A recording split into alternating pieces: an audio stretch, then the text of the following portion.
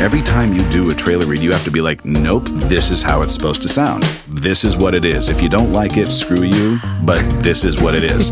Getting feedback from someone, choosing not to take it personally, is actually very freeing. Mm-hmm. And I find for me that I do the worst when I'm trying to give somebody what they want. It's like the modern version of the two people inside of a horse.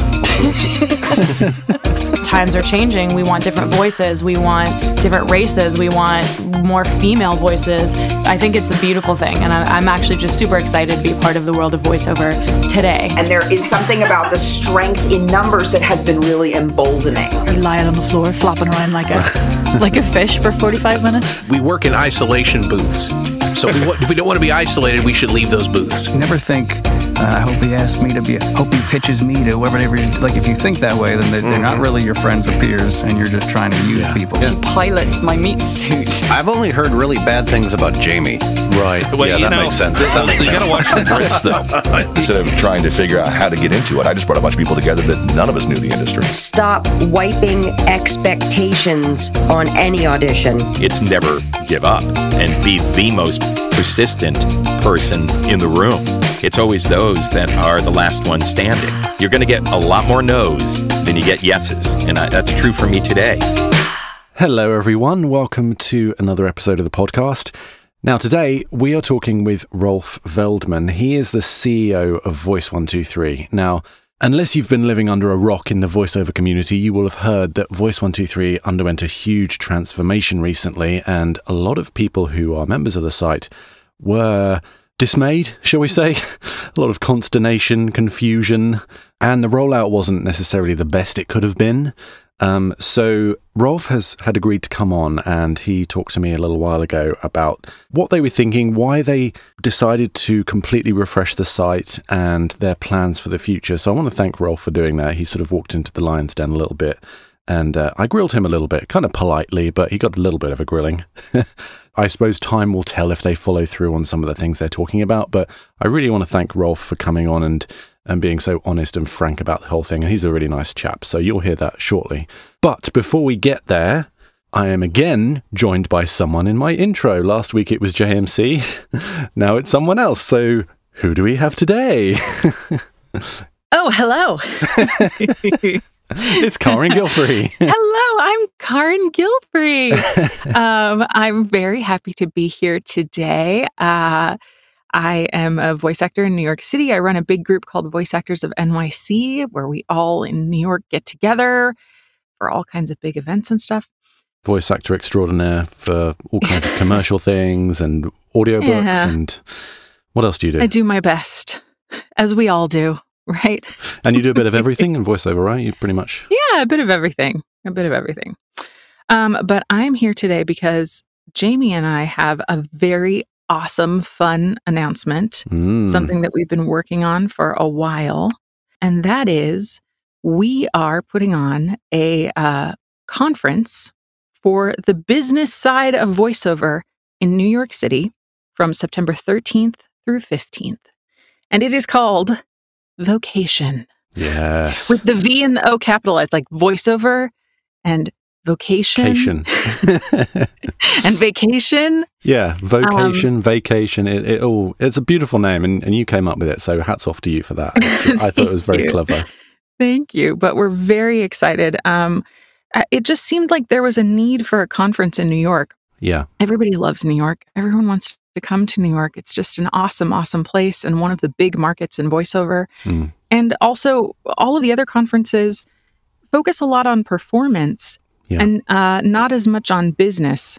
And we wanted to make sure that ours is really focused on the business side of voiceover and making yourself as a voice actor into the best business that you can be. Yeah, and it's such an important part of your day-to-day life as a voice actor that we really wanted to make, it's not the sexiest subject, but essentially I'd like for it to be that you can focus all your learning in a couple of days and then you can sort of chill out about it for a long time. So you have to look at it again.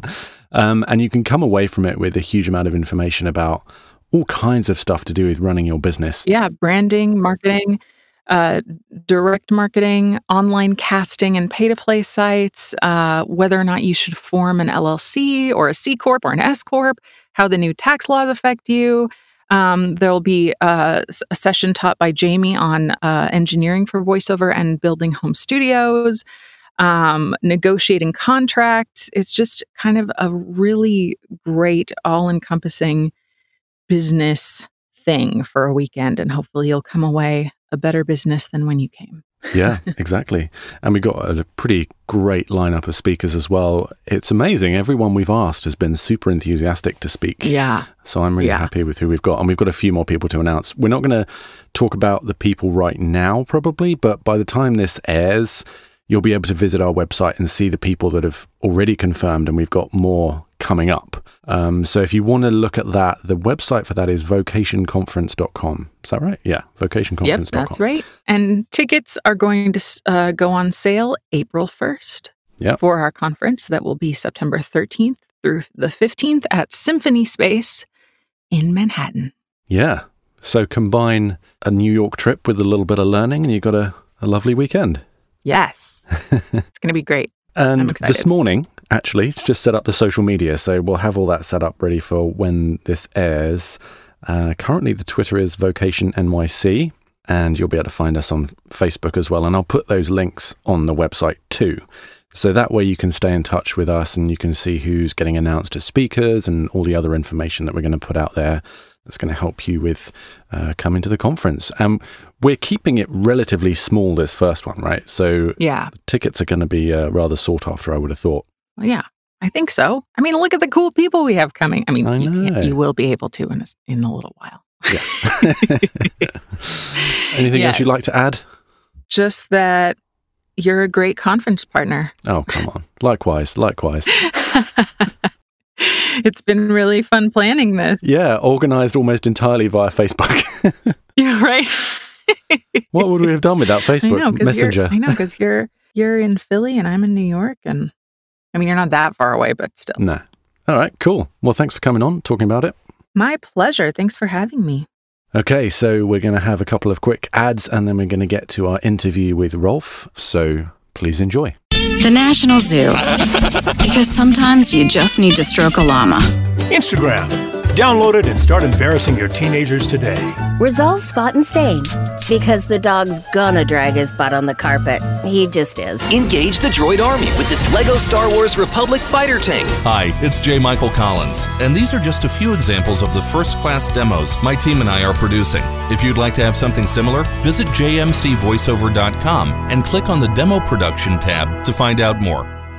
Connect your studio to the world with IPDTL. IPDTL is a cost-effective alternative to ISDN without the need for hardware or line rental. Connect, mix, and record up to 4 locations at the same time, including phone patch, right from your computer. You don't need additional software as IPDTL runs in your browser, and you can even get your own ISDN number. Try a day pass for just $15 or subscribe monthly or yearly. So for directed sessions, interviews, and of course, podcasts, choose IPDTL. Okay, so today it's my privilege to be joined by Rolf Veldman. He is the CEO of Voice 123, so thank you for joining us. Thanks for having me, Jamie. Okay, so we are going to be talking about Voice 123 and the major transformation that has recently undergone there. But before that, I want to find out about you, because as of right now, you're not hugely well known in the voiceover industry. I know you're doing VO Atlanta, and I'm sure you're looking to expand your presence in the industry. So why don't we find out a bit more about you, how you got into this crazy world? Makes sense. I can also understand that most people don't really know me. I actually went undercover last year in, well, not undercover, I was there on behalf of Voice 123, but at One Voice conference in London as well. So got to meet a lot of people already. So yeah, my name is Rolf Veldman. I am originally from the Netherlands, as my accent cannot hide. And I currently live in Bogota, Colombia, but I move around between Colombia, the Netherlands, and the US. So it's about 1/3, 1/3, 1/3. Cool. And it's a good explanation of what I like to do a lot, and that's traveling. That's actually how I got to know Voice 123. So in the Netherlands, I had an academic career in history. because I was very in love with the art of storytelling, and I like to learn more about, of course, the past. And that's where you learn to write, and gave me a lot of skills in terms of how to tell a story. But when you graduate in the height of the economic crisis, it's not the best degree to find a job. Yeah. So I did whatever I could to get by in the beginning. Ended up in a government job. I always had the idea to work into politics because my personal drive is that I like to improve the life of others around me. And I thought the best way to do that is to become a politician. When I was in that government position, I realized soon that this is a very straightforward job and I can do this for many years. And I dreaded the boredom that was in front of me. Right. So I decided to quit. And my then girlfriend, now wife, and I just decided to sell everything we got and travel for about a year. And then money would run low again and we would like to live somewhere abroad. And we decided to go to Latin America, traveled around for about a year, ended up in Colombia. And we knew one person in Colombia. And by that time we arrived in Colombia, money was running low. So we had to make a decision. Either we go back home or we try and make it. Yeah. So we contacted one person, and that one person knew one of the founders of Voice 123. That got us in touch. And that's how I started back in 2016, working with Alexandra Torrenegra and Tanya Zapata. And I've been in a company for 2.5 years, and the opportunity arose to move to the CEO spot because Alexandra and Tanya were moving further away from Voice 123 itself and joining in an advisory role, but not in the day-to-day. So the opportunity was there. They had trained me. I was ready for the challenge, and that's how I joined last June. Wow, that's great. It's quite a summary. I don't know if it's enough, but... No, that's perfect. So what were your first impressions of the voiceover industry when you first started in this position?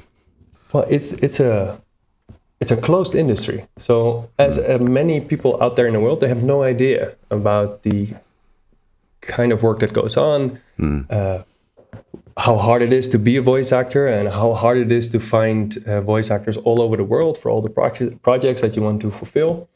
So plus there's a dynamic because people in the industry that work as actors are artists and entrepreneurs, and that's a very nice and unique combo. It gives definitely a wild amount of passion and then also business savviness. So I like that specific persona that of the people that I work with. So it's very common that a discussion that we have about the voice over industry of people that I meet and we talk about voice, it goes all ranges. It goes very heated all the way to very methodic and analytical about the industry itself. And I like that constant dynamic. And for me, it was an opportunity to move back into the thing that I love when I went into my academic role, which was storytelling. And when I saw what Voice 123 was doing, which is basically an open marketplace connecting people all around the world, I thought, if I get to work for a company like that, my impact to improve people's lives is potentially way bigger than if I become a politician in the country as the Netherlands. So it worked perfectly for me, and the opportunity and the timing was as random as it was perfect for me. Yeah. So do you think coming from outside the industry is a benefit to Voice 123 because you can see it from an external perspective? Do you think that's beneficial? It's always beneficial to have, of course, an extra perspective. So if you are starting a new company as an external person, you might bump into a lot of obstacles and you make a lot of mistakes. So the advantage of Voice 123 is that it's not just me. There's a history. There's people who actually founded the company themselves that I work close with. We work with a lot of voice actors, a lot of clients themselves that are advisors. So I can combine maybe that fresh look with all the knowledge and expertise that we have in-house. And I think those two components move each other forward. Right. Can you give us a sense of what the team is like there for Voice 123 in Bogota? Like, how big is it? What kind of people are there? And what do you guys get up to every day? No, sure. It's actually not in Bogota. So we're a US company. What we do is we are basically working the same way that most of our voice actors work, and we work from home or we work remote. Right. So we have now 18 team members and 11 nationalities. So it's very diverse. Yeah. Which I like. And it's another exciting thing about working at Voice 123. So everybody works from either their own home office, or we make sure that you have a co-working space. So and you can actually just go to our website and you can see all the people working there right now. So what we try to do is a way to feel how in this case, our users and our customers are working is to work in a similar fashion. Like if I travel, I bring my studio, but my studio, instead of all the equipment, is a laptop. I don't have to actually go into the closet and record, but I can bring my laptop and work from there. And that in the same way that I realize being a voice actor, you're never really free. There's never potential for vacation. There's always that job or that client that needs something now. So you always need to be on call. So we try to not always be on call, of course. I need my team to take breaks, but we have a similar setup where we work from home and we try to digitally connect. So we're very well versed in tools in the way that we connect right now. So we use everything to video tools. Yeah. The team is a mix of like I said, 11 different nationalities. So it's quite diverse. Yeah, that's amazing. That's good to hear, peek behind the curtain of Voice 123 a little bit. No, so it's the thing I like is that we are a global company with a global reach and a global team. And then I think my personal story also fits very well with like what the company is like. We don't focus on one area. We think big, we think around the world. And then I think it's interesting that we actually see that represented in the team members that we have. So I'm excited about this part, as you can hear from my voice. Yeah, no, absolutely. I mean, it is representative of the industry as well. It's a very global industry. I mean, we all work from our closets, but we can be doing projects from all four corners of the globe. So, that's it's good that. Okay, so now I want to dive into questions. Now, what I did was, to get a sense of what's important for most people as relates to the change that's undergone at Voice 123, I created a little poll in our Facebook group, and I've got a whole list of subjects that I'm going to go through from most important down to least important. So we're going to start off with the most important things that people want to know about. So if you're ready, I'm going to grill you, and we're going to see what we can get. For a grill. All right, so as I explained, Voice 123 changed a huge amount. When was that? Like January 1st or a couple of months ago? December 12th. Oh, okay. So it's been around for a good few months now. But you guys have been going for quite a long time. And there was a big change that happened not only in the design, but in the functionality and everything, I assume, right back to the sort of core code of how you set up the website. Correct. Now, that has meant that voice talent have had to change their approach to how they use the site, particularly people that are sort of very used to how things have been done for so many years. So there was a fair amount of dismay and confusion at first. But I think a lot of that has subsided at this point. But there are still some areas where people are a little concerned or confused that I think hopefully we can sort of iron things out today and find out what's the sort of motivation behind these changes and where you foresee things moving forward. So the first thing I want to talk about, which is by far the biggest issue that voice talent have with the new iteration, and actually probably is relevant for the previous iteration as well, is the idea of usage combined into the job quote and the posting.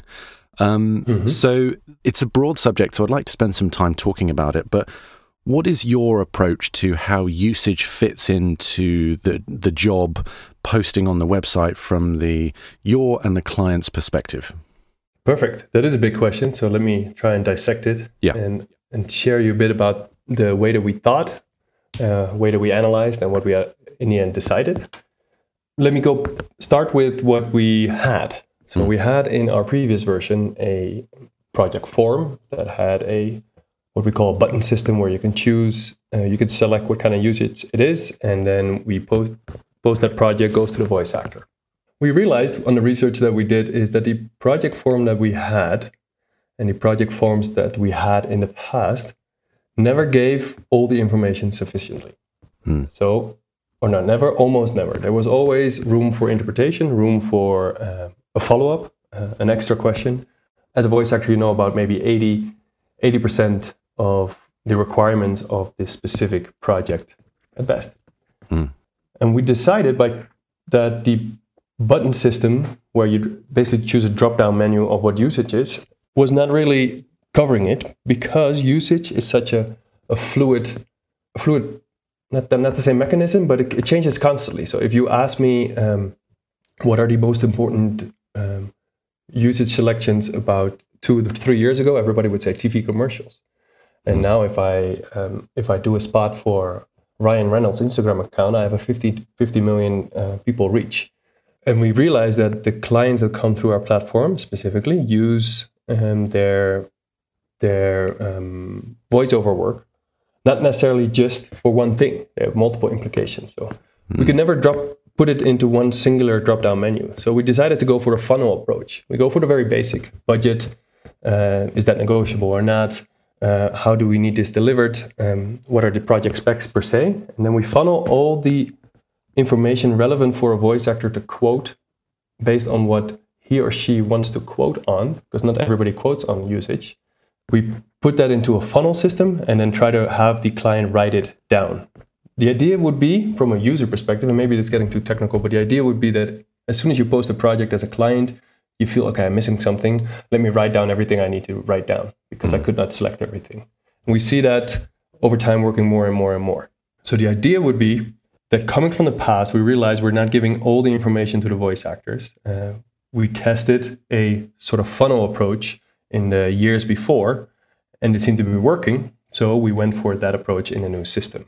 So Voice 1-3 doesn't have a beef in usage per se. Our goal is not to make sure that voice actors quote higher or quote lower. We're not into the budget side of things. We're an open marketplace. We don't take a cut of the interaction between the voice actor and the client. It's just that we make sure there are auditions and voice actors can audition for that and clients receive those auditions. So the approach to how we implemented getting usage onto a invitation that you receive as a voice actor in your inbox was the funnel system. Right at the beginning, we see about half of the clients not understanding it at all. Not at all, but they're confused because were used to an older system. Now they have to change, so now they forget to do that step. Already in the second, third, fourth week, we see that changing and we see increase in information. So that's good. New clients that come, and we call them clients internally. The clients in my case are the people looking for the voice actors because they are clients of the voice actor. That's why we use them like that. And we see that new clients are doing that better and better and better. So the approach is working, but not always. And we realized that, so you did a poll on your Facebook group and you got part of that information. We, of course, have our own data sets as well from the last 15 years, and we have hundreds of thousands of users. And we see that usage is an issue not for everybody per se. So we cannot make it an obligatory step for everybody. So we decided to make it a written down approach, because not everybody quotes on usage. People quote on other things. People quote on the relationship they might get out of it. So when we have that open text box, people are more likely, this is one out of many jobs that we want to do, or this is only a one-off job that we want to do on a TV station, and it's for in perpetuity, but it is only for 1 year, and next year we're going to do a different video. So then in perpetuity becomes something completely different, because most clients simply don't understand. So that's, again, why we had that feedback mechanism in the new tool, to make sure that whenever a client does it wrong or doesn't have that information, voice actors can reply saying, I cannot quote by this. So can I just come back to this idea of the funnel? Yeah, sure. When a client posts let's walk through the process from their perspective. So when a client posts a project, they have an opportunity to put the budget, but at that stage they're not required to put any usage. Is that right? And then there's another stage after that where they are encouraged to explain usage in a written form. Is that how it works? So and not precisely. It's basically before you press send, you have to fill out requirements. We start with what kind of gender and age, language, a bit more about work details. So do you have a set of words, or do you still need to be defining that, or do you have a set of seconds or minutes? Then how do you want it delivered? Do you need more services? How many auditions do you need? And do you need a custom audition or not? What is the deadline?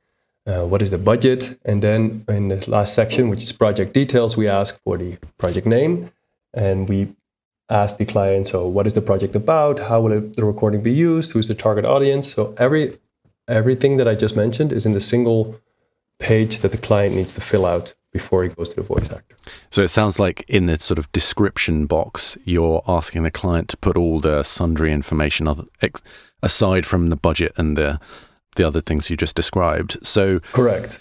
Would it be wise to create an additional box that is devoted to usage? That they can freeform write what they like in it, so it's clearly defined as that's an important element. I understand that just having a drop down with a finite number of options is probably not going to do it for a lot of projects, and that's probably why things didn't work in the past. But if you specifically had a box defined that was devoted to how this voiceover recording is used, that may encourage them to actually go, okay, so usage is an important part. Because I think any client understands that if they're posting a job for their small business and it's like a voicemail system for their like Christmas hours or something like that, that's going to have a different value than someone posting for a Pepsi commercial in the Super Bowl or something like that. Of course. So if it was clearly defined, then the voice actor can see that, and then they go, okay, so I got a sense of the scale of this project and I can quote accordingly. Would that be a possibility for a future iteration, do you think? Or yeah, for sure. That would be a option for the future. Not necessarily that we're doing that right now, but I don't know if you have seen the platform roadmap that I presented. One of the pieces that we want to update is this project form. One of the things that we brought back, for example, is not only having an up to option for clients and voice actors to work with, but also a fixed budget option. The other part, we're thinking about how can we improve this usage part, because we also get that feedback from a large portion of the industry. So how do we deal with that? What do we do moving forward?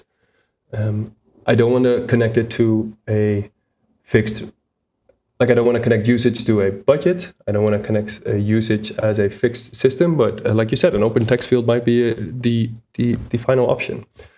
Yeah. What we're trying to avoid, and what we've done in the past, is that we basically have created camels, a horse designed by committee. Oh, right. That's the way that Smartcast worked. It became very complex. Yeah. And if we add on, it becomes too much of a hassle. And we see a direct correlation with how easy it is to fill out a project form to how many clients submit projects. Right, yeah. And why that is important to us is because we are not creating a platform just for voice actors, we're creating a platform for both. So if you have a voice actor create a platform like Voice of the Three, it won't work. And if you have a client create a platform for their needs, it won't work either. So we have to balance those two sides. Certainly, yeah. So I believe your suggestion about adding an extra additional text box just about usage might work. In fact, we're thinking about testing that already. So I agree. There might be something to do here, but I also believe that is not a long-term solution. The idea would be for us to make it even easier than it is now and in the previous version for voice actors and clients to talk to each other. Yeah. So whenever there's doubt, whether it's about usage or another part, that either that's done in a public way so everybody can see it, or it's done as fast as possible so nobody's blocked. Yeah, I mean, I completely understand your position, and we obviously also want to encourage as many clients coming through your system as possible. It's beneficial to us too. That's our thought as well. Yeah, but it's just such an important element for us as to what projects we audition for and what the quote's going to be, that at this point, without having that defined at the audition stage, it throws up a lot of vagary and can potentially lead to, I wouldn't say straight up issues, but some further negotiation later down the line, and could potentially be problematic. I think if they're like, oh, we were thinking of putting it online and on local TV or something like that, and this wasn't stated early in the process. So I acknowledge that in full. So that's one of the side effects that it has had. That as soon as you post as a client and as a voice actor, you then think you have agreed on a price, and then as soon as you go to the final step, like everybody has either wasted their time or needs to do it again, and that's not ideal. Yeah. So we've been trying to optimize that in the past, and it's never been 100% successful, and we're trying to do it now week over week as well. So it's important to us as it is to all of you. Yeah. But I think the hard nugget here is that there has been a change. So we had that very fixed in the previous system, and it worked for a lot of voice actors in our platform. And then we changed that, and now it doesn't work for that specifically that group of people, because now people have to adjust in how they sometimes quote, because now usage is not in every single piece. We do, however, see the same amount of budgets coming through, the same amount of quotes seeing through, even more projects being posted. So there's more work. The pricing is the same. So that's the hard part for us, right? There's this qualitative part where we discuss about usage, and it has more of a philosophical content as well. Yeah. More conceptual content, and then we see the actual data, and it's my job to find a balance there. Yeah, absolutely, and I completely see your quandary in that situation.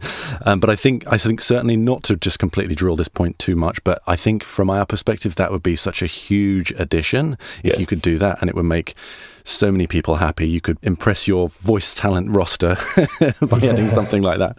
Okay, so I know we've got a limited amount of time, so I want to move straight on to the next thing. So now, on the previous version, when the auditions reached the maximum number that the client wanted to receive, it would just shut off the ability to audition. I've noticed that isn't so much the case anymore, that if you reach, say, 50 auditions and you as a voice talent are going in and you can see that it's reached its maximum, there still seems to be the option for submitting. So is that a deliberate decision, or is that a bug, or what's the thinking behind that? It's a good question, and I like this topic a lot, because it is actually one of the things that we've implemented coming from the voice actor side of the platform specifically. Right. In the previous system, the project was basically blocked when there were enough auditions submitted, just like you now said. But we realized that is favoring speed over quality. Right. And that's in the long term not something that we want to do. We want to favor quality over speed. So you have an advantage if you are constantly on Voice 123 and constantly submitting auditions to all the projects that come through. What we decided to do based on that feedback is we leave it open until the deadline instead of until there are enough auditions. And the client can close the project at any time. But we also see, because we had a hypothesis that maybe that would in part self-regulate. I, as a voice actor, see this has already been auditioned to 5 times over. I'm not going to audition for this. But we don't see that per se happening. We see that a lot of voice actors, no matter whether it is, let's say I ask for 5 auditions and there's already 50 submitted, which should never happen, I still go and submit an audition. Of course, your chances are going to be lower. We thought we're going to choose quality over speed, and then it will in part self-regulate because clients will shut it down and voice actors won't go over it as much. And the idea would be that we don't want to block someone that might not have the time now, but might be better in the end. So that's the thought behind it, but then you have extreme situations. I saw one project where maybe there was 10 requested and there were about 150 proposals. I mean, that's not fun for anyone. Yeah. So it's we can do there 2 things. We can either share fewer invitations to people, or we automatically close it down, or there's different ways we're thinking about solving to make sure that those extreme cases don't happen. But we're quite happy, or we're not unhappy, when there are 5 or 6 auditions more than what is requested. Does that make sense? Yeah, so the client is receiving those extra auditions. They're getting that. So if that client was getting 150 when they only wanted 10... Yeah, not all clients like that. Some clients love it. So we don't have to make it even more clear. You can close it any time. But yeah, if you don't check Voice 123 for one day and suddenly you have a full inbox, I see that's a struggle. So right. So are they receiving them in order of when they were sent in? Yeah, you can actually join as a client yourself and try and post a project, and you can see the whole workflow from that side. Right. I recommend everybody to do it. But yes, they come in as they are submitted. Okay. And then a client can either order them in different ways, either from how many likes they give, or based on time or budget or whatever they want. So there's no penalization for submitting over the requested amount from the voiceover perspective? Well, there's a penalization in the sense that you're less likely to get a like if you're number 150, right? Okay, yeah. Because clients also work fast. So when even if my deadline is in 3 days and I receive already 5 good quality auditions in day 1, I might choose from them. And then everything else that comes through, I might choose not to even listen to them. We don't want that. So we notify clients when that happens. But it is a scenario that happens sometimes. So are you saying then that your ratio of submissions to likes affects your rating? Is that why that would be a bad idea? So as the Smartcast had, let's say, 45,000 ingredients, and this new algorithm has basically two, very simplified two. One is the membership level that you have, so whether you're a premium, a standard, or a platinum, it matters. And then there is the percentage of liked proposals. Okay. So when a client opens your audition and it gets liked, then you rank higher than when it's not being liked. I realize now that in my previous example, the client wasn't even opening them, so then it doesn't matter. It's all about when clients review them and like them. Okay, so they have to be reviewed for that to be relevant. Okay, all right. Well, that sort of plays into the next thing that I was going to ask you. Are we able to see our ratio or see our likes? Per project, you mean? Or well, overall, really. I mean, if we in the previous iteration, we could see our star rating for every project that we submitted. That was something that was quite popular. I know it certainly wasn't an accurate reflection of, on a sort of micro level per project, but it was a good reflection overall of how you were doing on the site. Would that be something that you would implement other than just your sort of rating on the site in general? Yeah, so based on the feedback that we got about the previous version, actually the star system was one of the least liked parts of Voice Hunter 3 from the voice actor side. They simply didn't like it because sometimes I receive 1 star and sometimes I receive 4 star and then I get a job. For both, I don't understand what it means. Sometimes nobody stars me and I still get the job. And having that direct feedback on each and every single project caused a lot of stress, basically, or anxiety for a big chunk of our platform. So we decided, instead of doing it project by project, we do an overall score that updates every week. Okay. So that's what we have right now. I do get questions from voice actors like saying the problem there is, however, that if let's say I try a new niche, I never done animation and I try animation and I have no idea of knowing whether it's specifically that project that wasn't liked or maybe another project. So it's hard to try out add new niches to or new colors to your palette, basically. So I see a problem there. So there's different ways to go about. It might not be that we always share the direct feedback, but potentially maybe a weekly or a monthly update. We're thinking that internally, like how can we optimize this? Yeah, I mean, I never personally used the star rating all that much, to be perfectly honest. My approach is generally audition and forget about it. But I know some people did follow those quite a lot and could get some, like you say, there was a lot of random element in there. But if you looked at it in a sort of general terms, like how am I doing roughly right about now? And I'm booking a lot, I'm getting a lot of 4 and 5 stars or whatever the number was. It was quite useful for people. And on the poll, it's like 4th highest in terms of importance. So, I mean, it does suggest that there is an element of the voiceover industry that did rate the rating system.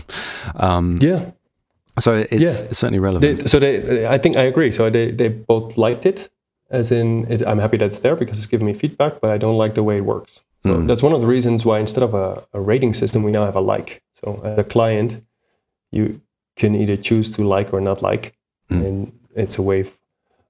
Like a big part of the clients that come through Voice Hunter 3 are people that not necessarily hire the voice actor directly, but hire the voice actor for a third party. Right. So then they shift, like I'm giving this person 6 or 7 likes, this is how I view them, but it all counts as 1 for us because that is a potential match in the audition. Okay. So what does the client see? How do they like someone? Do they have a rating system? Is it like 1 to 5, or is it just I like it or I don't like it? The second one. Yeah. Okay. What happens? So I could share you like a typical flow of how that works. Great. I try not to make it technical per se, but the idea would be that I, as a client, submit a project. I receive 20 auditions, and I wanted 20. I'm then going to choose my favorite 5 or my favorite 10, and I'm going to like all those 10. I'm going to share them to a colleague. Like, these are the ones that I like. Within those likes, within the people I like this one the best. What do you think? And then in that way, they share their inbox basically with the third person. And then that third person says, oh, I like this one as well. And then they end up working with either the one that got the 1 like or the 3 likes. Right. And that person, even though they've been liked by 3 people, they get 1 like. Correct. Okay. Yeah. Because that's our business model. Not a business model, but our platform mechanism is that we offer voice actors the ability to audition, the opportunity to audition, and we offer clients auditions, basically. We don't do an end deliverable. Yeah. And we love that about you. That's why we like Voice 123. Okay, so in a similar sort of vein to this, declining auditions, does this hinder or benefit you as a talent? Now, the fact that, based on what you previously said, you should audition for things that you're likely to get liked. That's going to help you. Yeah. Is there any penalization for declining too many or not declining them, or what's the approach there? I would advise everybody to decline for the projects they don't want to audition to. It doesn't have any impact whatsoever. So it's just a way to let us know, Voice 123, and therefore also the client that posts the project, I'm interested in this and I'm going to audition. So if you decline, let's say we send it out to 20 people, the project, and 18 decline, we realize, okay, we have to send more invitations out. Right. But it doesn't affect any way that you rank in the platform whatsoever. Okay, that's good to know. And when you decline, you have options for, explaining why it's not appropriate for you, and you have a free text box there as well. That information you're just using for your own purposes, that doesn't affect what you're going to be sent in the future, or does it? No, it doesn't affect. So that's one of the education mechanisms that we wanted to put in. So the idea would be, so I decline this because it has no information about usage. And then we see out of 20 people, 18 people say the same thing. We immediately tell the client that this is what's happening and this is why it will take longer. If you post a project with usage, more specifically, you have a better chance of getting a better result. So that's how it works. Yeah, that makes sense. Okay, great. Now, this personally is one thing that I would love you to fix. I'd like to see the job information on the file upload tab because currently what happens is you look at I've got a example up here. If you accept a job, you have 3 tabs: specs, invitations, and your proposal. So you go to your proposal, you can upload your file, you can choose a sample of your work, you can add your proposal details. But at this point, I've usually forgotten what the exact what the up to number is, or what the range. So then I go back to specs to have a look at what the price is, and it deletes all the information that I've just put in. Is there a way of putting that budget information on the your proposal page? Because that would really, really improve my life. Yes, it's on our. I agree. That's to put it mildly frustrating. Yeah. So I completely agree, and it's something that we should fix. We have it on our roadmap, so to speak, and that's maybe me wanting to be a politician too bad. Like I don't want to commit to a day. When we fix it, because there might next Monday something might happen that we have to prioritize. So, but thank you. We've heard this a lot, and this is something that will be fixed. Good. That's fantastic news for me. Yeah. Okay. So other than likes, are there any other things? Well, actually, I think you've already explained this, but it's likes and membership level. But are there any other things that determine a talent's ranking on the site? So I think it's good to highlight at this point that the ranking only counts for when a client submits a project.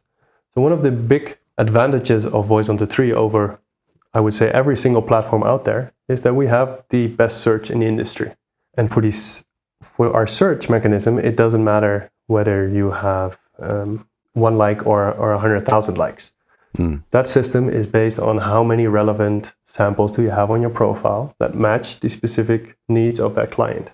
Right. And that search has been very accurate and very successful. So the elements we talked about before are one part of the system. The other part of the system, and that's how a lot of people find work through the Voice 123 as well, is by having an up-to-date profile with plenty of samples, and that shows up on our search. And that's what counts there is basically relevancy. So how relevant is your specific profile connected to what the client is looking for? And it's been a couple times smarter than it was before, and it's been very interesting to watch how effective it has been. Of course, there's always improvements to be made, but I'm specifically proud on that part of our platform. Maybe I deviated a bit from the question, but the question was, of course, other parts, but depends on where you look in the platform is my answer. So would having more specific demos or uploaded improve that searchability of you being found? Yeah, it's why we make, and it's quite a deliberate wording change that we made from demos to samples. Oh, okay. So we did, and we advised to have both. So what we did a lot of research on how clients basically look for voice actors and how then voice actors could optimize being found by them. What we often see in the old system, and we tested it on other platforms as well, that if you are a client and I'm looking for, I'm trying to find you, basically, Jamie, and you have a commercial demo on there. Yeah. Potentially, you also do e-learning. I'm looking for an e-learning course, an e-learning quality voice. Yeah. And I set all my filters that way, and you show up first. But your demo is a commercial. I skip you because I only listen to the first 10 seconds. That's what clients normally do. And then I go to the next one. He or she might have a learning demo or learning a sample right there. Right. So the demo reel is maybe, even though they're very short, they're sometimes still too long for people that are using search functionalities in platform like ours and in platforms all over. So they need to be highly relevant. So what we advise is to have your demo on your profile added with the specific samples of specific words.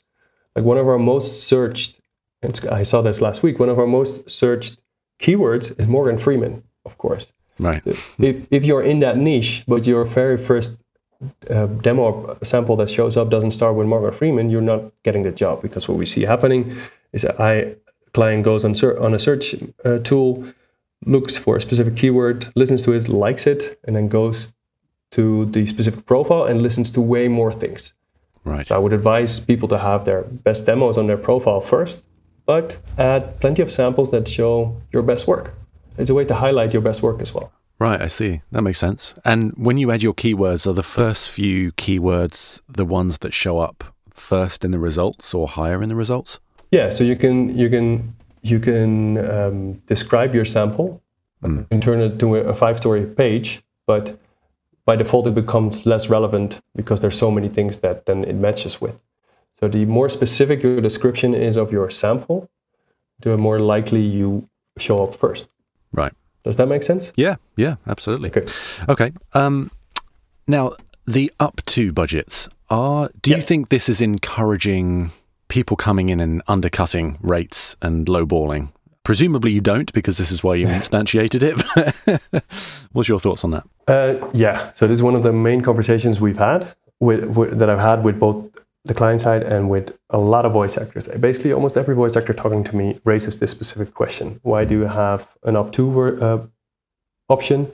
It instigates a race to the bottom. And like I said earlier in our talk, like we are not necessarily interested in the amount of the budget. We're interested in getting the match. Yeah. It's not something we wanted. And we realized that just the wording of up to created a lot of anxiety.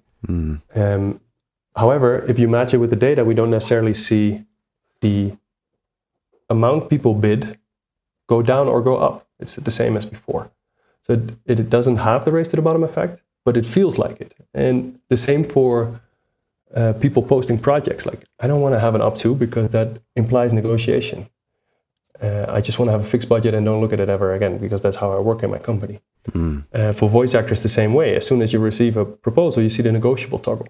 That was actually designed to empower the voice actor in saying, you posted this for $500, but I see it's lacking information, so I'm going to make this negotiable based on the answer that you give me.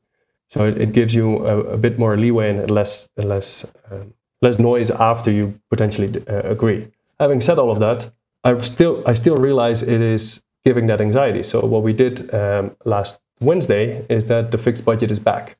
So the fixed, you now have an option to get a fixed and up to a looking for a quote option, and there is of course the zero budget option. So that's one of the things where we listen and then we implement. I will just tell you that from my perspective, when I see the negotiable button, I think my thoughts are that it's essentially saying that I'm happy to go lower to get the job. That's what it seems like to me. No, yeah, I know, and that's what it feels like to many. It also, just to show a couple of bold voice actors, it's also an opportunity for a lot of voice actors to go highly over. Yeah. Like this is negotiable. You say 5, I say 1,000. and then we meet in the middle. So I know that from the classes I've done with other voice actors or conferences I've been to, a lot of the knowledge exchange is about how do I quote for a job and what is a good pricing. And I realized that only having an up to option might actually instigate that you never go for the top price, but you also go in the middle. Again, I have to stress, and I hate to sound too much of a data guy, but one is what it feels like, and the other one is what we see. So we didn't see that happening. So we thought, this is okay. Everybody is still quoting in a similar way. We're not instigating a race to the bottom, so we keep it like this. But then we also thought, well, why don't we offer the extra option and see if that works even better? So now that option is back.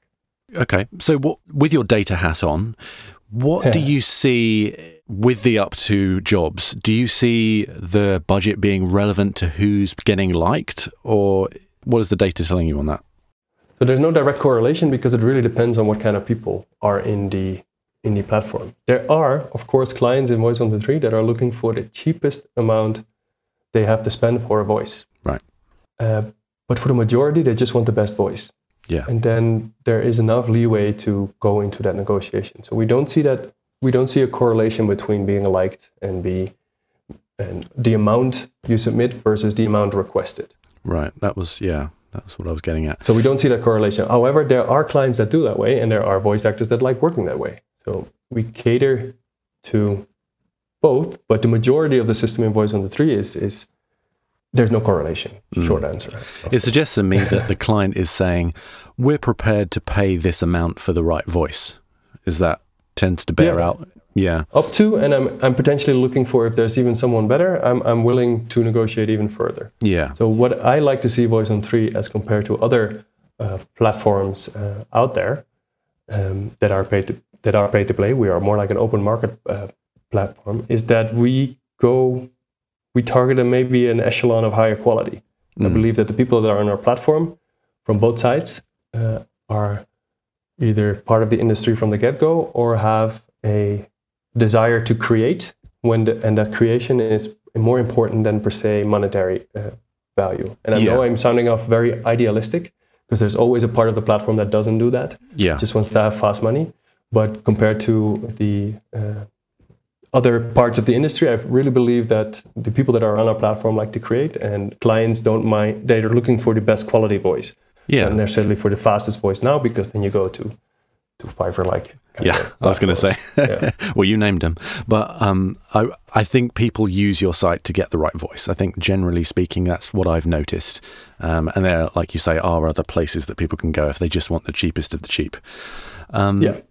Okay, so I want to fly through a few now because we're running out of time. But this was added to the form, and I think it's a good question.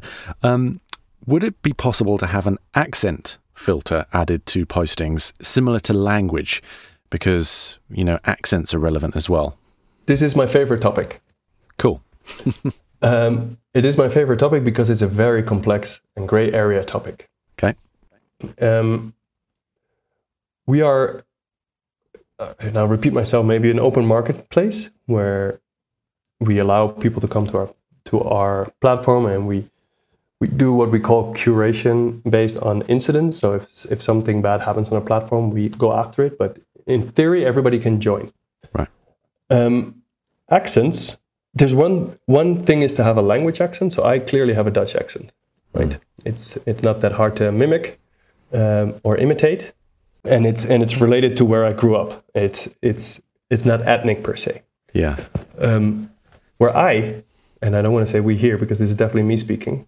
Where I see a risk is that if I start asking for let's do the most traditional example. If, let's say, the accent is African American, and as a client, I ask for an African American accent, and I see on the replies on the invitation about 6 non-African American people have submitted an audition. What do we do there? Is it then we're first of all not delivering to the client, or maybe a client doesn't matter and they're okay with an imitation. But when it comes to ethnic stereotypes, I don't feel very comfortable making that a hard requirement in the platform per se. I feel this is something that should happen should be self-regulatory. And I know I'm going too philosophical on this because I know that what you mean is that there, especially maybe about yourself, you have a British accent, so you can discard a lot of jobs that come through. So it would make it easier for you. But the negative side effect of doing accent is that we're going into a gray territory that I don't want us to go in as a platform on that level. I want the industry to self-regulate there. Does that make sense? I went very off topic here. No, it makes sense. I completely understand why you'd have hesitation about that. One way that agents or other platforms have done it is that they will have a must be authentic element to that. So long as it's authentic, you don't care, like that's fine. But if someone's putting on a dodgy British accent and the person who's hiring can't tell the difference between authentic and non-authentic, that can potentially make them look silly, So maybe that's a possibility, adding a sort of must be authentic toggle to that as well. I don't know. I mean, I do understand your position. It's an awkward position to be in. No, and it would be an easy solution the way that you submit. I still think it would not get rid of the extreme cases that we would then have. Because there are people that just fill out everything on their platform and simply lie. We can curate that, but I don't want to have that moment I don't want to offend people in the platform on that specific topic. So there's different ways, and I like this topic a lot. I would suggest even talk about this topic for a single episode only on this topic with maybe multiple people, because I like it a lot. Yeah. And I love to learn, because I have one statement as a company, but for you specifically as a British voice actor living in the States, it's frustrating. There's a lot of jobs that you get, or it's not targeted enough. So I see the crux on both sides, and I don't have an answer yet. Okay. Well, I know that you're going to VO Atlanta, and I know that you're speaking to J. Michael Collins, so maybe listeners to this who are attending VO Atlanta can grill you. I would like that. Yeah. You can talk about that. Okay, great. I think we only have one or two left. One thing that I initially struggled with is the fact that you got rid of job or ID numbers. I've got around that by using the number in the URL, but is there a reason for you removing that from the process? Yes. There is a reason, because the way that it worked, the way that the project ID worked is because it always worked like that. So it's more out of legacy that people like working like that. We saw specifically with new users, they were looking for ways to search by keyword. Like, how can I search about the specific project name, or how can I filter my inbox in a specific way? So we decided to remove that ID and see if that is indeed as big as a frustration as people say. And we're thinking about bringing it back, specifically because the people that have been so long on our platform used to work like that. But the idea would be that a search in your inbox might work better, or a way of filtering or sorting might work better. But I see the point. Yeah, especially having it for administrative purposes. Certainly. For me, I get a lot of projects called British Voice or Brit Voice Needed or something like that. So there's a lot of repetition. So the ID number was just sort of, when I would search through previous jobs for the information, it was an easy way of finding it. So that was certainly useful. Like I say, get around it because there is essentially a job ID in the URL to make it unique. But it's not ideal. No, it's not perfect. And actually related to that, how do I... And it's only just coming up to light now because the changes have only been sort of made over the last couple of months. But how do I find the job information easily for a job that I auditioned for, say, 2 months ago? How can I search for that on the site and find that information? Could you give me maybe a more specific scenario? Because we have a search, for example, but I've used the search, but that tends to be for finding voices, right? That's not necessarily for finding projects. So you have a search in your invitation and inbox, and in your proposal inbox. Oh, okay. But it might not work for you. So please, sorry, I interrupted. So how? It's fine.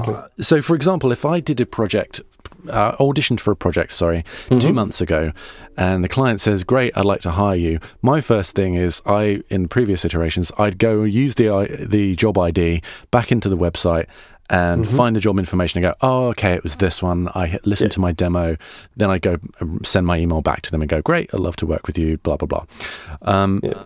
What's the process for that now? Because I can't see an easy way of finding that information on the website. Yeah, it would be to search about the specific project. But we see the project name, but we see that not all clients do that. Yeah. So this is one of the example that you give is one of the main reasons to bring back the project ID. Yeah. Yeah. Okay. All right. That was just a personal thing. I threw that in there. No, of course. All right. Let me see. I think there's a couple of ones that have actually already been answered. Yeah. At first, this is the final thing because I think we've covered everything else. At first, when you first changed things over, I was getting all kinds of wacky auditions for different things, but I think that's sorted out now. Do you think your sort of algorithm has sort of finalized things at this point and understands who's who? Yes. So we tested for about a year and a half, maybe 2 years, with thousands of users. But then when we go live, we have hundreds of thousands of users. Yeah. And that's where systems break. And one of the things that in the first week, we realized that there were a couple of projects where we sent invitations to thousands and thousands of people that were not even related to their specific preferences. So the wacky jobs you were talking about, I hope you can confirm they're not happening at all, or maybe once every now and then. Yeah, not as much. Certainly. No. Yeah. Part of it is the algorithm, and it is in the end we are a platform, and a platform has certain algorithms in it, and we have to constantly learn about them and update them. So this is not something that we do for the next weeks. It's something we do for the next decade. Every time we see an opportunity to improve, we improve. Right. Okay. Yeah, that's fantastic. Well, I really appreciate you spending the time with me today, answering all these questions and being so honest about everything. Do you have any final things you want to say to our audience about this big change? Yes. So first of all, thank you for for having me and grilling me in a kind way. I appreciate that.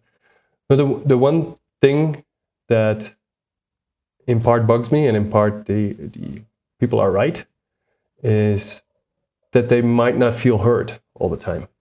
That we feel that as a voice actor, I can understand that sometimes I talk to Voice on the 3 and it's been crazy in the last couple of, especially in the first month where our support team was kind of swamped, and that why don't I get a reply, or why are they not talking? And that's on me.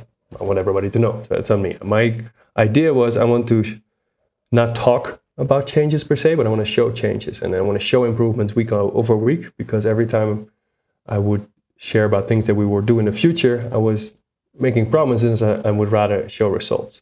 Yeah. So what I would actually like to say is that we are listening. So we're reading every email that comes in. We're trying to look at as many social media accounts that allow us to listen to them and see their feedback. We're collecting all of that. We're testing with everybody.